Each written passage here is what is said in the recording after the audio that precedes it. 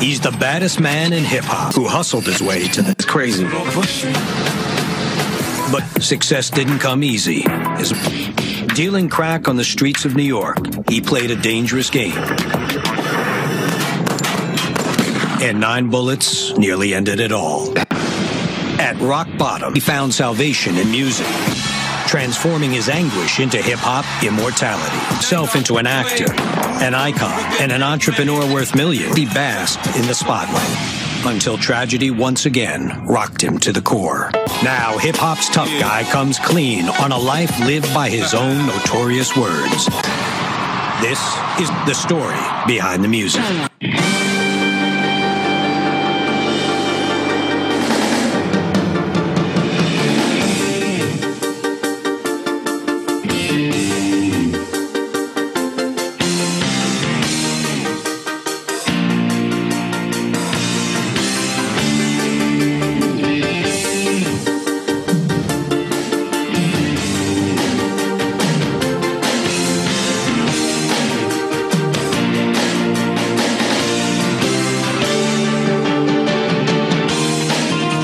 He was born Curtis James Jackson III on July 6, 1975.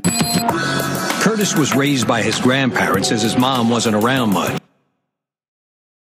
I remember it like it was yesterday, man. She ain't even show up to my birth. Like, I ain't never have a mom, man. She was never there. Like, you know, it was tough, but I had to do what I had to do, man. It made me stronger, man. It made me the product that I am today. You know, man, my grandparents held it down, man. They did what they had to do to raise the boy. But, you know, they were some old niggas, so they didn't understand how it go, man. I needed the new shit. I needed everything. So, you know, I had to get it on my own. There was only so much that they could do. So, you know, I had to turn to the streets. It wasn't long before Curtis started carrying a gun.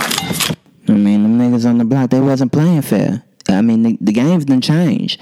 The game done changed, man. You go to fight a nigga, he pull out on you, man. I was like, nah, I can't let this happen to me. I had to get the gun. I had to go get the strap, man. Like, shit, man, it was tough out here. Niggas was not playing. They was not playing with your ass. They was getting guns. So I had to get the gun. I wasn't gonna be the only nigga without the gun. I got the gun. And when I got the gun, I got the gun. When Curtis was 17, he was busted for possession of heroin and cocaine. The charges could have sent him to prison for 9 years, but as a teenager facing his first felony, he was offered an alternative. Shot! Yeah, man, they gave me an alternative way out, man, and so I just had to take it, man. They were trying to give a nigga 9 years. I couldn't do it. Man. So I had to take the alternative route. And I'm not saying that I'm out of jail and somebody else is in my place, but you know, I ain't go there, man. I couldn't do it. I had to opt out, man. I got the fuck up out of there. It was a life-changing experience, man. Cause after that, I never got caught again.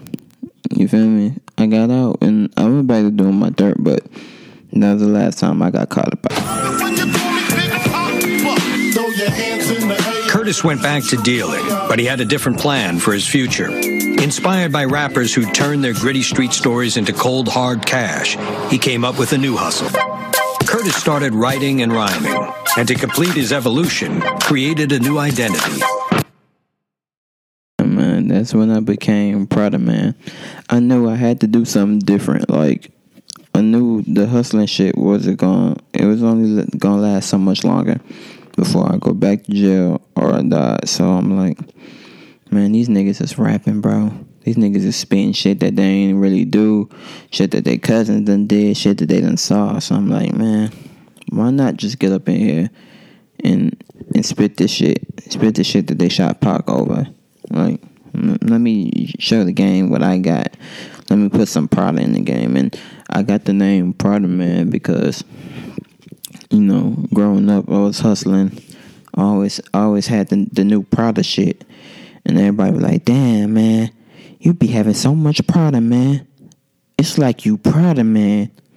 And it just stuck with me. I'm like, damn, Prada, man. I I can get with that. I can get with that. You feel me? Now, at this time, I have no idea who Gucci Mane is. I don't know anything about him or nothing like that. So, I'm just a Pradaman, and that's what they called me in the hood. So it just stuck, and it always stuck with me. So, but I knew this rapping shit was my way out, my way to make a difference. 4th, 2000. Something finally caught up with him outside his grandmother's house in Queens. So I'm outside Big Mama house.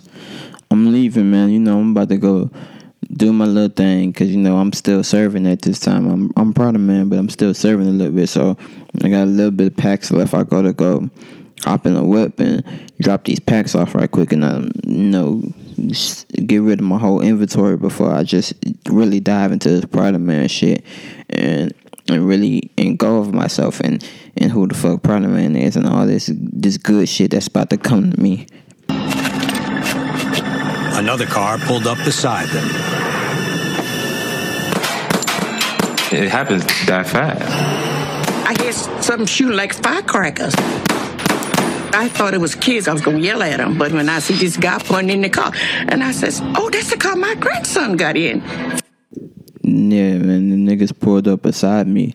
They just let off pow, pow, pow, pow. Like 9, 10, 11, 12 of them bitches. They just hit me like my body doing the Harlem Shake. Like as these shits hitting me. And I'm just thinking, damn, bro, like they caught me in front of Big Mama crib, man. They about to hit Big Mama next, and like, you feel me?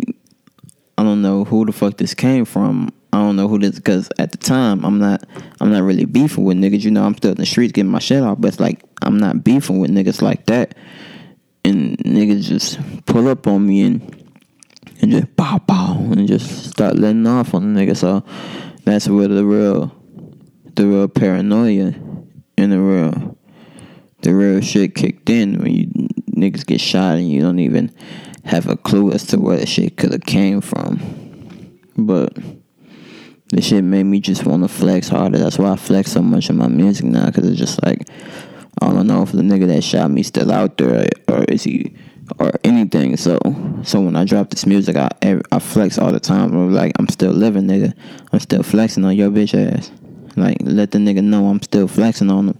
That's why I flex all the time. I gotta give the nigga a constant reminder of my flex. Like, you tried real good, my nigga. I ain't gonna lie, them bullets hurt. You tried real good, but I'm still here, fuck nigga. He was also hit in his face, his legs, 9 bullets in all.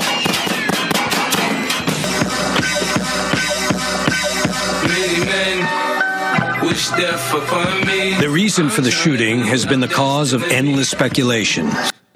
I think it was the nigga Lil Fred and them, man.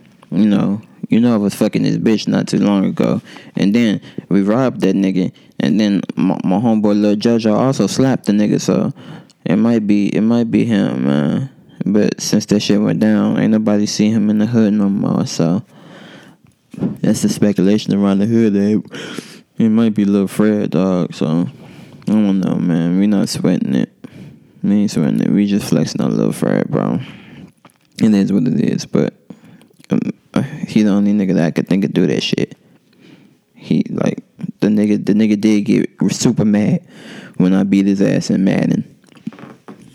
You feel me? So I know he been jealous of me ever since then. Ever since I beat his ass in Madden, he been acting real jealous like. So he I don't put nothing past that nigga. That nigga Lil Fred a real sneaky nigga. So I don't put nothing past him. What did not kill him definitely made him stronger. But it's okay. I bounced back stronger than ever. And that just was the fuel I needed to become the great artist that I am today. And to show the world that I'm here to stay. You can shoot me, you can stab me, you can do whatever you want. But Pradaman Man is here to stay. And this is going to be a face that you got to get used to. This is going to be a brand that you got to get used to. This is a label you got to get used to, a force that you have to get used to. We're not going nowhere. We are doing everything. Music, television, video games, cartoon art. It don't matter. We here. And my reign has just begun. But first I had to get out the hospital.